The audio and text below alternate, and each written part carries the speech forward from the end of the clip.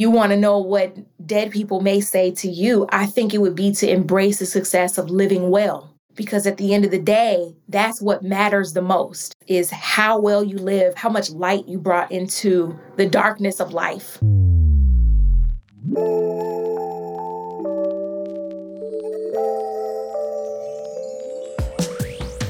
Christal, what the hell's going on? You know, life is lifing, and I am riding the wave. It's a new day, another day in this journey, and I'm just happy to be alive, happy to be here, and to make your acquaintance. How are you? I'm doing all right. You know, like I said, I literally have a quote on one of the things in my house that says something about riding the wave, and I feel like that's a very important analogy when it comes to what we're about to talk about with grief. And, you know, your story, I don't know what else to do besides ride the wave sometimes. The wave shifts, and you got to adapt to the way the wave moves. So I guess let's talk about your story and the wave you've ridden and are currently riding. And I'm sure maybe you have multiple stories, but I know you've lost your sister, correct? Yes, I've lost so many people. It's kind of ridiculous, but I'd say the most impactful loss that I've endured was losing my sister. It was about 6.5 years ago. It was very quick. She is my oldest sister, so there's 18 years between us. And you'd think that someone with that big of a gap, you wouldn't have such a closeness. But in all honesty, we were the same person. I felt like if I ever had a twin, she was it, but just 20 years removed, right? And she was the one person in my life who made me make sense. I always felt out of place. I always felt like I didn't have a place. And she was the one person who saw me right where I was and understood. And that's a very special bond to have. And in 2016, she gotten sick. She had been sick for a little while, like a stomach bug. I had just gotten over a stomach bug. So I'm like, oh, you got what I got. You'll be fine. Try this. And it just wouldn't go away. And so on September 11th, of all days, and I know a little bit about your story, so it's kind of interesting. Mm-hmm. On September 11th, she finally decided to go to the hospital to try to see, what's going on, because I'm still feeling sick. I remember I had just got back from a show the night before. I went to St. Louis to perform, drove back through the night. So I had no sleep, had to perform first thing that morning for a memorial service for what happened on 9/11. And, the last thing I saw before I went to sleep, she texted me and was like, hey, I'm going to go to the hospital. Go ahead and take a nap. I'll talk to you later. I said, okay. I woke up to another text saying, hey, they want to run some more tests and they want to sedate me. So I need someone here. So, we talked amongst the family, and I went right over, and I was sitting in a waiting room thumbing through some ridiculous magazine when I got the text. They said I have stage 4 cancer and there's nothing that they can do. And it's like the movies, right? Where you think about that moment. And as a filmmaker myself, I understand, for cinematic expression, we put everything in slow motion. We put on this emotional music, but literally, I remember that day so clearly, and everything slowed down. And I dropped everything. I didn't care about where my phone was. I didn't care about my purse. I dropped everything and I ran through the doors, and all the noises were just blurred. I couldn't hear anything. I had to get to her room because I just couldn't believe what I had heard. And I remember just rubbing her back and just determined in myself, I'm like, they've got to be wrong. Like, there's something that we can do. They didn't just tell us that. And she's crying, I think, just in shock, hearing this news. And the next thing was to go to her house. And so my sister was juvenile diabetic. And at the time, she was just like, hey, I need some, my blood sugar has been a little out of whack. I need some juice. Can you stop at the store on the way to the house? It was a normal thing. It was such a mundane thing for me to do after hearing that news. That was the first thing I did, was go to the store. And I remember I was in Meyer, not too far from her house. And I was in a freezer section. I don't even know why I was in the freezer section. They don't sell juice over there. And I just broke down. I let out this huge wail because in that moment I knew everything is about to change. And we went to her house and we cried. And the next morning we're just like, we're going to beat this. We're going to figure something out. Me not knowing what stage 4 means. So long story short, 3 weeks later, she died. And it wrecked my entire world. And I have spent the last 6.5 years trying to figure out how to exist in her absence. And the crazy part, I think the craziest part is within those 6 months between when she passed in October and when I got married in March, I had four other relatives pass away. And then 2 weeks after my wedding, I had another relative pass away. So it was like, the Grim Reaper was just on my tail. And I was just like, this is nuts. Like I remember at the last funeral we went to that year, I was like, okay, I think I sent out either a group text or I made a Facebook post and I was just like, nobody else died. Because I'm not coming. Just don't die. Yeah. that's the post. Don't die. And I realized, I think that's when I started like really leaning into humor. Because that was our thing. Me and Karen, half of our text messages were funny memes, funny posts, funny videos that we would send to each other. That was like our love language. We would just talk and laugh all the time. That's probably the thing that I miss the most about her is her laugh. And so I lean heavy into humor even with my content because it's so soothing and cathartic. And yes, my humor has turned a little dark. You go to enough funerals, I'm sure you probably know. You go to enough of these type of events and dark jokes just they go dark. So that's a little bit of my story. I mean, that's there's so much jammed in there. But I mean, at least in the latter statement that you made, I could definitely relate to the humor, especially people that have listened. It's hit or miss sometimes. I think for me personally, humor is a fantastic coping mechanism, and I don't know. I guess sometimes the humor could be, I don't know if it's like a defense mechanism, but to me, it's a coping mechanism, especially, in my specific journey, it's been over 20 years. So I can it's even easier for me, but so some people just don't have that. And you say it at the wrong time. Some people literally take offense to it, but they don't really know where it's coming from. That's one thing I was anticipating talking to you because based on the content I've seen from you, I love the humorous touch that you have there because clearly it comes from good intentions and a place of love and a place of deep grief that you've experienced. Yeah. I think that's why it relates so much because you're authentic. But there's so much jammed in there. It's just, you lost your sister and it happened so quickly. And then you were getting married and I was like 6 months later, I believe you said, and then you had all these other people that passed. What do you remember the first phase? I'm always curious about the first phase of that grieving process when you lost your sister. Did you notice you do anything? Did you see like you jump back into your life? Were you down? Like what do you remember from the first, phase, quote unquote, whatever time period that may be in your grief? I feel like I started the process before she actually passed. And I think when you deal with people who have illnesses, like your situation, nobody anticipated that was going to happen.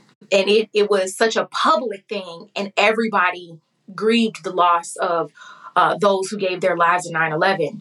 And for me, I think that the thing about sickness and knowing that it's coming, it's like when you are riding in a car. Have you ever been rear-ended? Yeah, yes. I've been rear-ended a few times, but the worst time I totaled my car on the expressway in December of 2014. And it was a little icy, that Chicago weather, Chicago winter. And there was a car in front of me that was slowing. He slammed on the brakes just out of nowhere. And so I keep enough distance from experience to slow down gradually. But the car behind me was accelerating. And there was nothing that I could do. I could see it coming. And all I could do was just brace myself for impact. And I feel like that was kind of what that experience was. I knew it was coming. And as much as my faith, I really wanted to believe that, God is going to figure this out somehow. There's going to be some sort of miracle that's going to happen. Like, you hope at just the right moment, the person will stop just short of your car or they'll swerve out of the way. But there's a part of you that knows this can be it. And it happened. And I remember, I think I got angry first. I remember the morning that she passed, we had been up all night. She had a really rough night. She wasn't breathing well. She was incoherent. And my mom had started telling the rest of us, we need to say goodbye. We need to let her go. And I was so angry. I'm like, you're giving up. You're giving up. And I ran away. I went somewhere on the hospital floor, isolated, didn't take my phone, just left, ran away. And I was angry at people for giving up. I was angry at people for telling me, like, you got to let her go. And I'm like, no, why? I don't want to. And it was coming close to time. It was probably maybe 30 minutes before she gave her last breath. And they came to find me. And they were like, you need to do this just in case.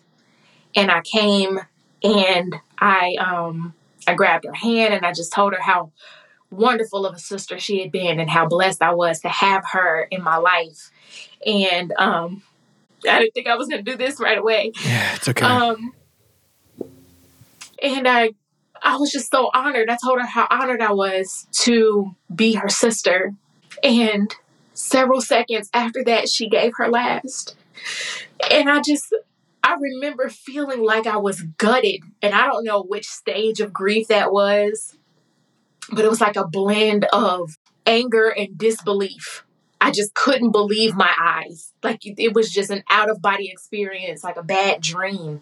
And I remember shortly after that, I guess this is still all stemmed in anger. I refused to do anything. I mean nothing. I refused to do nothing. I don't know if I'm probably canceling out my negative, but I didn't want to do anything. So I remember out of rebellion, I had decided that I was never putting on shoes. So I went everywhere in house shoes. And I remember we were looking for an outfit for the funeral. And I went to Target. I was so angry in Target. And I was walking around in pajamas and house shoes. And this lady walked past me. And she kind of looked me up and down like, ew. And I looked at her, what? She was just like, I don't know. Yeah. And I look back on that moment, I'm like, she probably thought I was some sort of nutcase on drugs or something. I was just grieving, I was just grieving. But yeah, I refused to do anything. All of these dreams, I mean, you see my instruments behind me. I refused to play. I had all of these plans of things I wanted to do. I just performed in my first play right before she got sick. And I didn't want to do anything anymore. I shut everything down. I stopped creating content. I was a shell of a person for a while. And it got to the point where somebody was like, I think you need to go to therapy. And I was like, I think you're right. And so I started that healing process after. It's so interesting. I need to say, I don't think I've ever heard someone react to not wearing shoes. So that's a new one. But other than that, no, but it's interesting. What do you think? I mean, you said you were rebelling. Did you have anger towards faith and like God in particular, or like what did you feel like you were rebelling particular? Like obviously, you just lost your sister, but was there anything in particular that made you angry? Was it one of those questions as to why her? Yeah, all the questions, right? My sister was the sweetest person. I literally sat for several days, and this is going to sound bad, but I sat for several days trying to think of things not to like about her. Couldn't think of one. Wow. And I mean, like I can think of some things of my family members that are left. Love you guys, but I can think of some things. I mean, you just met me. I can think of some things of myself. Yeah, you just met me. You could probably think of a few things that you don't like about me, like the long johns I just mentioned. So no. You seem delightful. Okay, thanks. I sat there and I tried to think of anything that I could think of. And I mean, talk about, I guess the one thing that used to aggravate me is that she just didn't see how amazing she was. That's the one thing I could ever come up with. She was humble. She was giving. She was supportive. She was creative. She was sweet. She just had the purest heart. I couldn't think of anything to be angry about. And so I struggled with understanding why stuff like this happens. It's the age-old question. Why do bad things happen to good people? And then being a person of faith, I had like a throwdown with God, thankfully, before she passed. I remember this night like it was yesterday. I had this conversation. So she died on a Monday. The Wednesday before, she had just gotten back into the hospital. And, this was it. This was the last week before she passed. That Wednesday night, I went to go and visit her. I hadn't seen her in several days because I'd been taking care of her kids. She wanted me to be there with her kids. And everybody else was at the hospital with her. And I was angry with her because I'm like, I want to be there. And she says, my kids are my heart, and I'm trusting my heart with you. And I'm like, okay, this isn't just about me. This is about her. She wants to know her kids are in good hands. And if I can take that stress off her, I'll do that. So I did that. But that Wednesday night, I got relieved so I can go and see her. And that was the last conversation we had. And she made me promise. She was like, I was telling her all these things like, oh, maybe I'll move to Nashville and pursue music, or maybe I'll move to LA and pursue this, or, just spitballing some dreams. So just because what do you talk about when someone is dying? I don't know. You talk about anything. So I was just like, okay, well, yeah, maybe I'll do that, or, maybe not. And she's just like, well, Chris, just promise me that you won't stay here because of circumstances. And I'm like, you're nuts. I'm not leaving you while you're like, we're fighting this thing. And she looks at me in that tone that she did. And she's just like, Chris, don't stay here because of circumstances.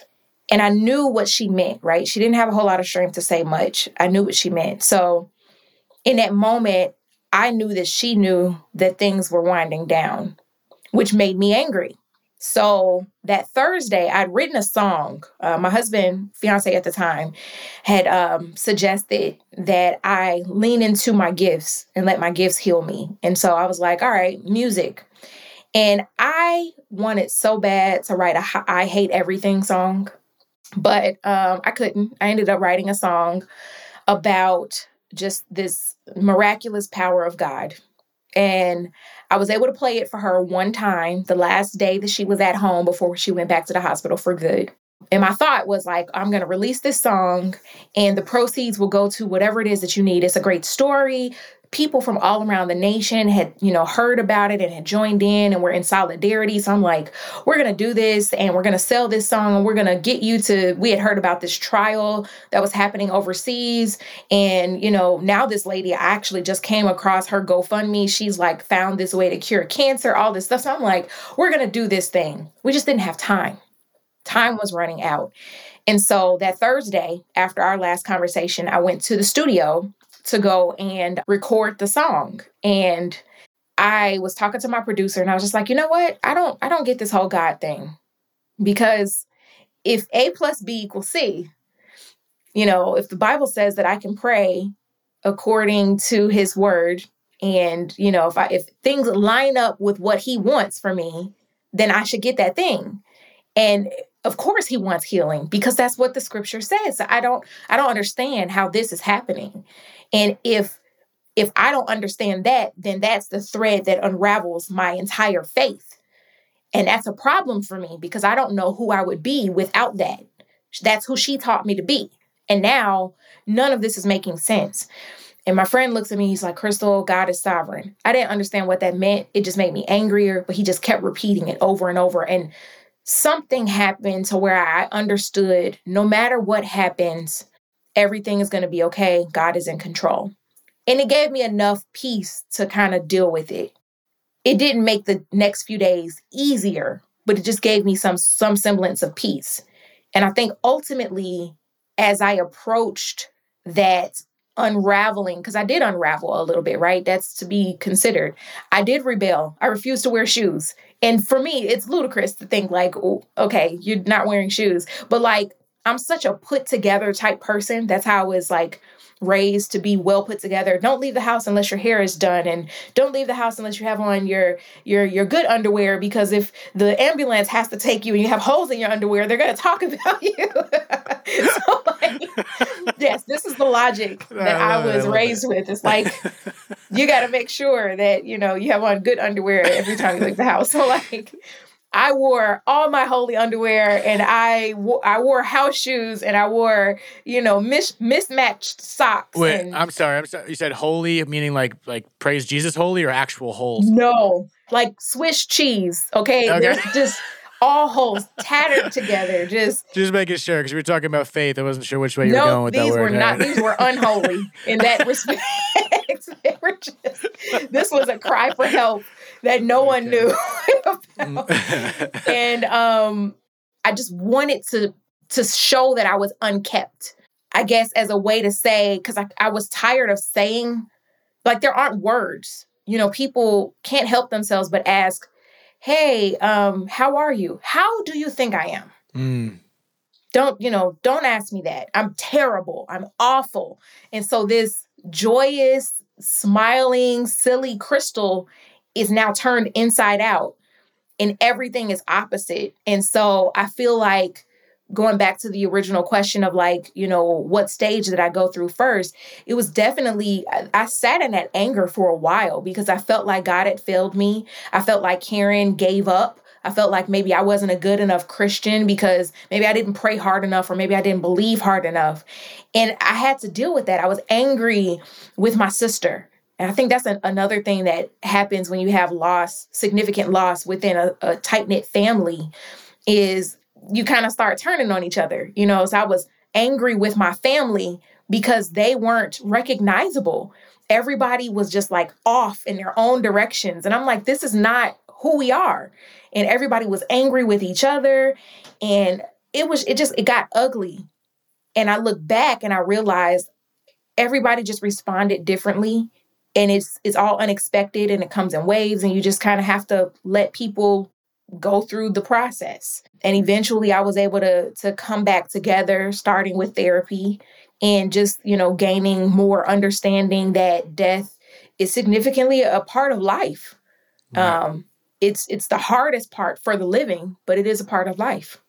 So without I mean, you can get into detail if you want, but in regards to the therapy, what exactly gave you that shift? You just tapped into it a little bit right there at the end, but was there any modalities or, perspective shift specifically that broke you away from that anger and started the healing? One of the biggest things that happened, and this gave me so much peace, right? Because it's one thing if she died and it was some sort of freak accident. It's another thing if she died and as a person of faith, you believe that you can pray and someone be healed. And then you pray and then they don't get healed and they die anyway. And you're just like, what the French toast? Like, what do we do? What happened here? Orbit, don't come after me. It's stuck. Just, live with it. But I just like, I think I had this epiphany one day. So there was something that happened. She was sitting on the side of the bed. This was like the Friday before she passed. She was sitting on the side of the bed and she was like, he said that I can come back down, but I'm just so tired. I didn't understand what that meant until a couple months later. And I'm in therapy and I'm talking about it. And I realized God heard my prayers, but the decision wasn't mine. I can't be mad at her for seeing life after death and comparing it to life here and life there and saying, you know what? I really want that.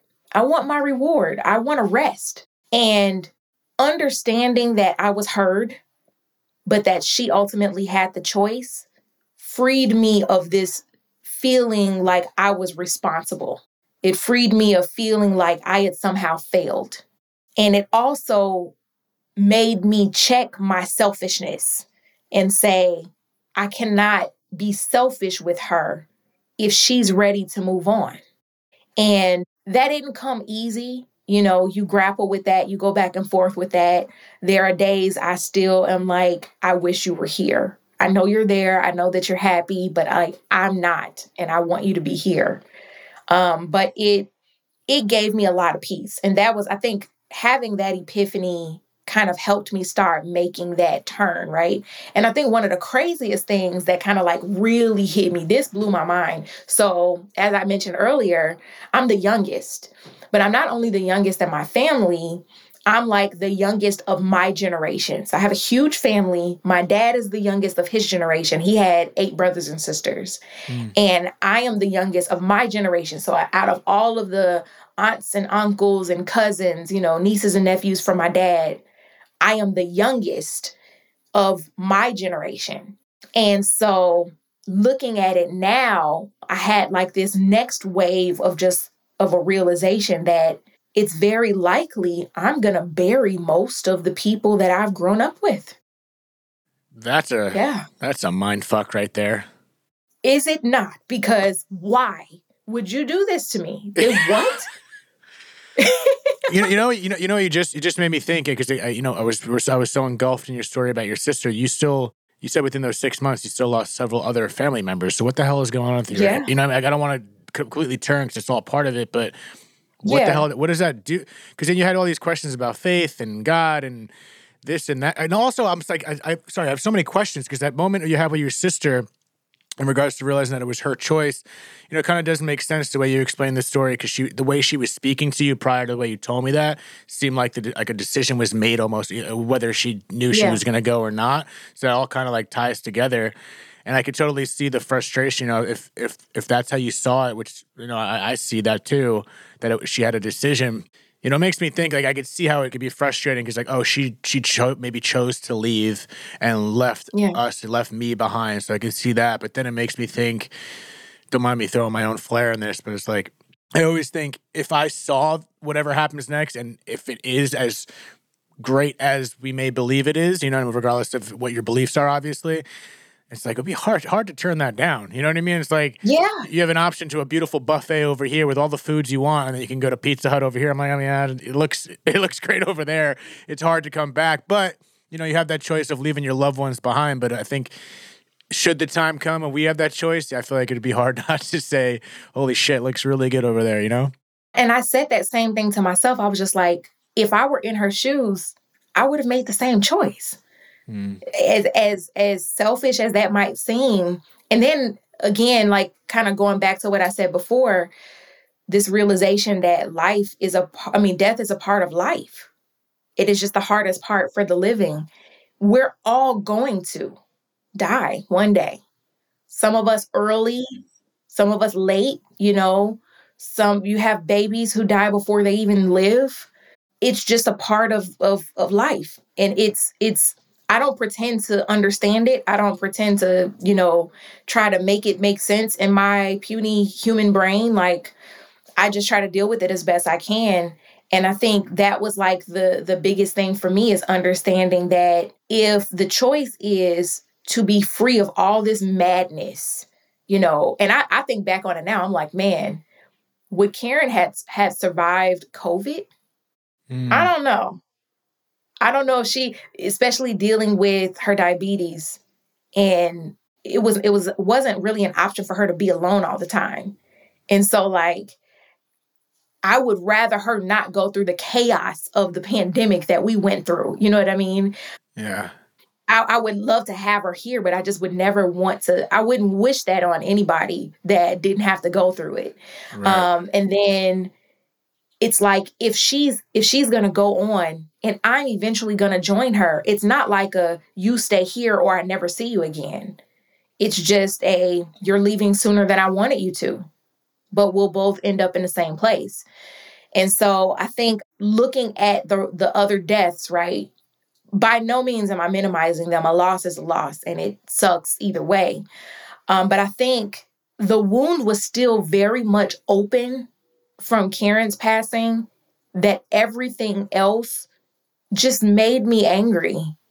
But then also, it's where my dark humor kicked in There because you there's go. this certain quota of funerals that you attend and you start seeing the ridiculous things that people think are appropriate at funerals.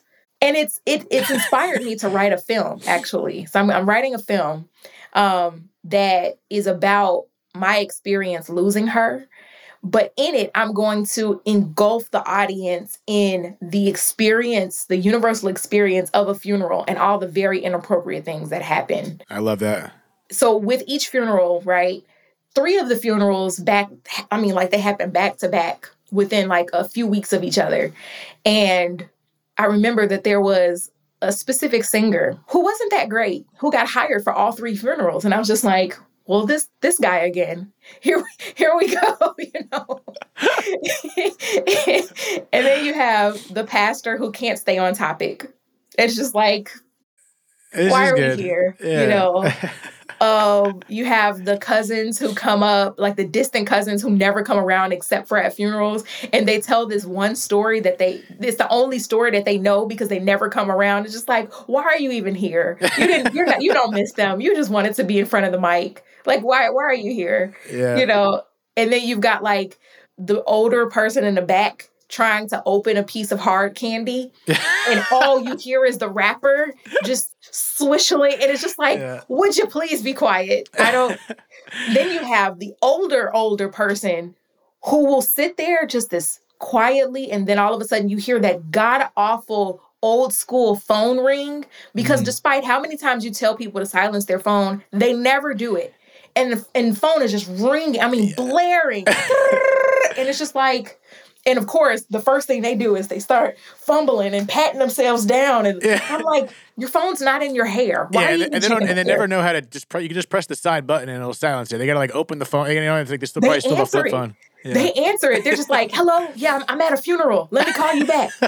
Hello. And I'm like, what are we doing? What are we doing? You know, you said something on one of your posts. You're talking about, you said it in a funny way about how it gets to you sometimes, the things people say to someone grieving. Yes. In your opinion, what for people listening, because that's a hard part too, the person on the flip side, like, what the hell do you say? I don't even like saying I'm sorry, and I know that's like I know the intention behind it, but what do you recommend in your perspective that people that experience someone else's experience loss, what do you say to someone grieving? The I'm sorry thing, because people are sorry, and I understand that a lot better. I'm going to be honest, most of the time, I don't even send words because there are no words. Yep. Like, that's one of the biggest things I think people try to explain away the grief because they're uncomfortable. And if you listen to nothing else that I say, understand that my discomfort is not your responsibility.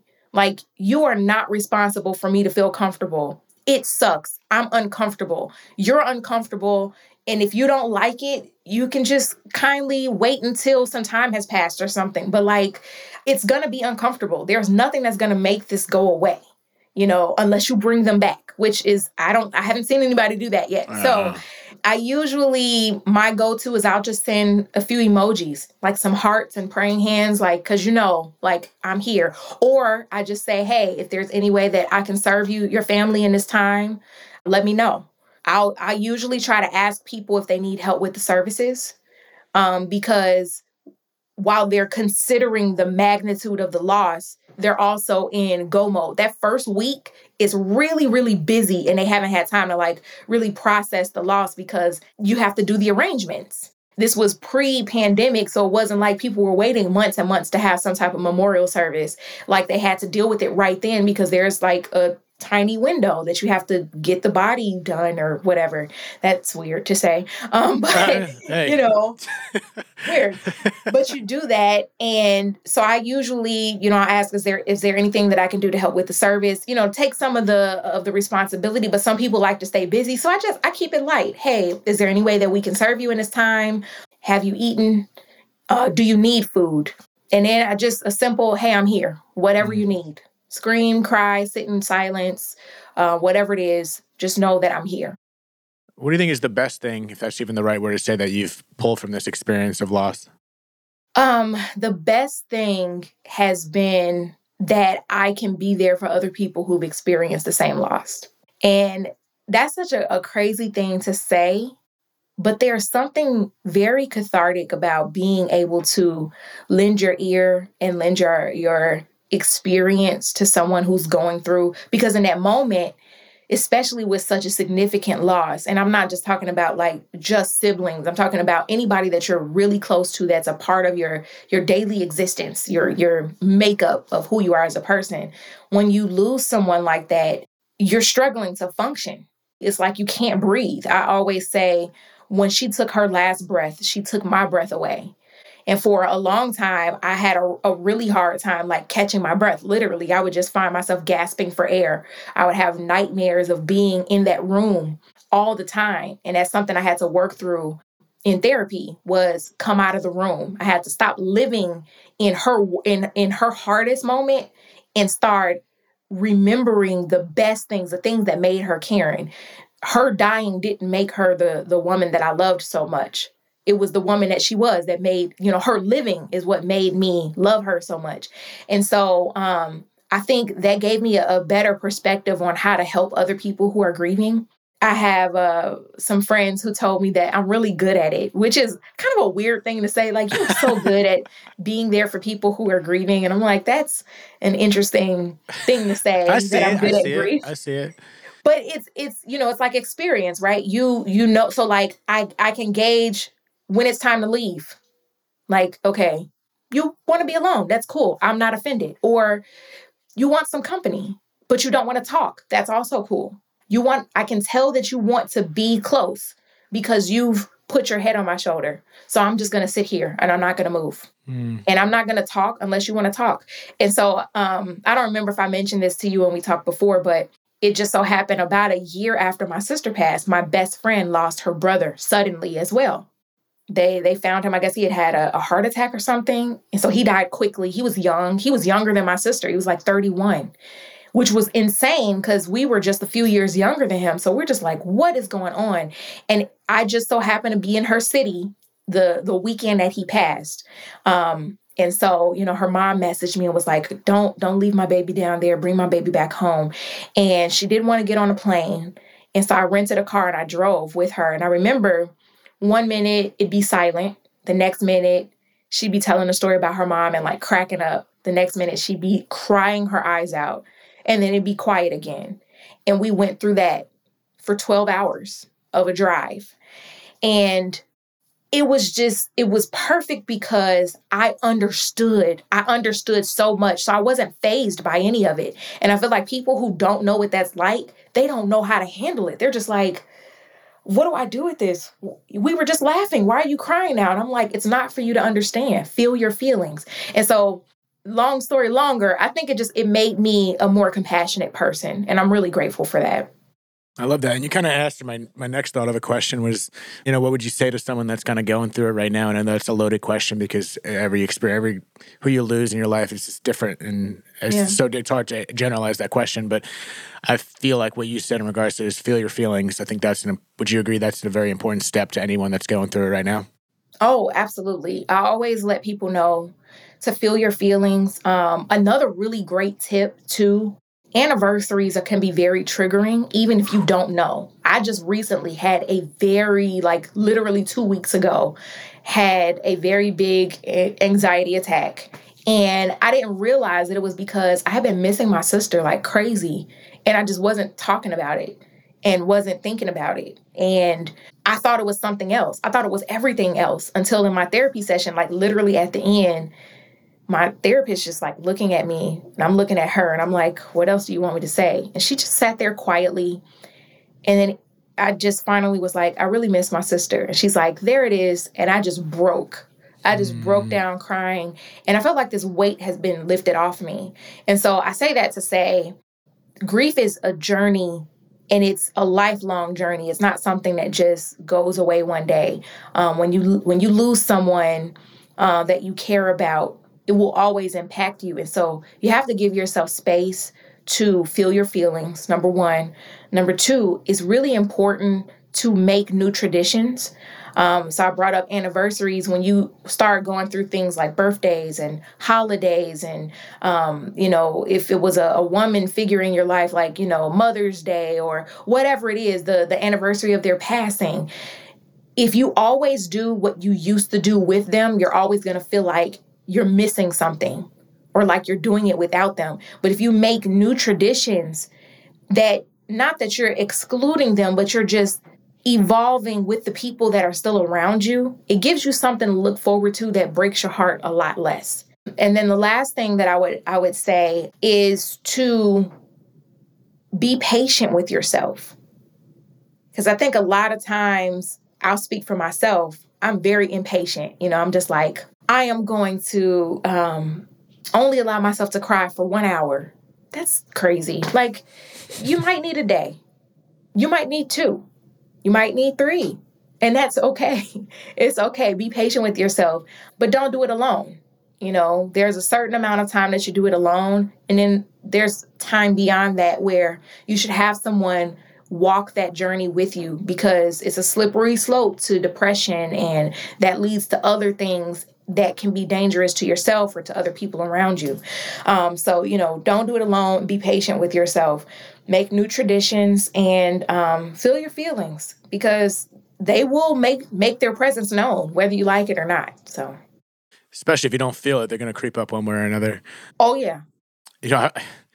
I was going to say any, feel free to share any last words, but that feels like a mic drop right there. To be honest, that was a hell of a little monologue right there. There's so much jam packed in there that I love it because everything you just said I feel like can apply to everyone. You know, it doesn't get narrow.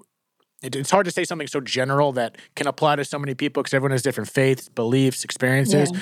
But I feel like everything you just said is so applicable to anyone going through it right now, and I feel like take it how you need it. But I want to ask you two things. Any last words that you want to plug out on? And secondarily with that, how are you doing today? Oh, can I answer the last question first? You can answer neither, both, one. The floor is yours, especially right now. I really appreciate you asking that. I think we don't really ask that with intention enough. I try to make it a point, and I want to say I did this before losing Karen, but even when I go to like the grocery store, if I go up to the clerk, I'm gonna, how's your day going? And I really want to know, how's your day going? And I think people are surprised to hear that sometimes because we don't ask it enough. I'm having a pretty fantastic day. I just got some great news. There's a lot of amazing things happening, and I'm really grateful. It's so funny, the first person I wanted to call when I got that call was her. And so it's interesting celebrating wins, things that we talked about, things that we dreamed together. And I know that she's somewhere smiling down on me and celebrating with me. It's not the same, but that being said, I'm doing pretty good today. How are you? Oh man, I'm good. I think it's been it's been a very well. Thank you, first of all. This has come to my shrink session. I'm good. I think last year was a very big up and down for me in many ways, but a lot of good has happened. So it's weird. It's like so much new good has happened, and a lot of it has to do with this podcast and the growth it's made. But sometimes I feel like it's been counteracted by some other shit. So it's kind of keeping me even Steven right now. But nevertheless, I'm grateful for so many things. And I've realized through my own experiences and especially through the people I've spoke to that, whether it's lost or some shit you go to, this is just what life is. And I think Yeah. I don't know if it's very Buddhist of me to say, but life, a lot of the good stuff in life is in the suffering. And sometimes when you go through things in that moment, it feels like this is it and this is where I'm going to be. And it's hard to see the end of the tunnel. But I realize every time almost, I think that comes synonymous with belief that I keep saying it's going to be okay no matter what it is, but it's hard to see that in the moment. But everything I've gone through in my life, I think with that belief, things turn out okay with time. So ultimately, I'm good and I'm happy. I just got a lot of work to do and on many aspects, but I'm excited about doing that work. And, even these conversations, I pull so much from what you just said that can apply to my life that has nothing to do with grief or loss. I think that's the beauty of death, that there's so many lessons within these conversations that can help someone, me, you, in everyday life. It doesn't have to be loss. So, I think that's what I'm trying to instill with this podcast. But I don't want to start a whole new episode about the shit I got going on, but I appreciate you asking that. No, I'm so grateful that we got connected. Thank you to whoever tagged you on my video and that we got a chance to talk. I love what you're doing. I already know just by talking to you that you're helping so many people. And if I could share just one last thing, definitely connect with me. I love people and I love connecting with other people. So all of my social and my website, everything is at Christal Luster. But I want to encourage you, and this is for the living, right? Dead talks. This is a lesson that I learned from the dead. One thing that I really wished for my sister is that she would have seen how successful she was. And one of the conversations that we had before we found out she got sick, she was talking about how she felt like a failure. And I was just so like blown away by that. I'm like, you have your own business and you're a great mom. She was like, no, my kids are struggling. I'm like, everybody's kids are struggling. She's like, my marriage is struggling. I'm like, everybody's marriage is struggling. Like so many different things were happening. And it was when she passed away, this outpour of love from people we had never met before. And some of them had never met her in person, but they had come in contact with her some way. And they were like, oh, she bought me lunch, or she patronized my business, or she did this, or she did that. And I think what it changed for me is that success is how well you live your life. It's not money. it's not, it's not gain, it's not tangible things. It's how well you live your life and the impact that you leave on people.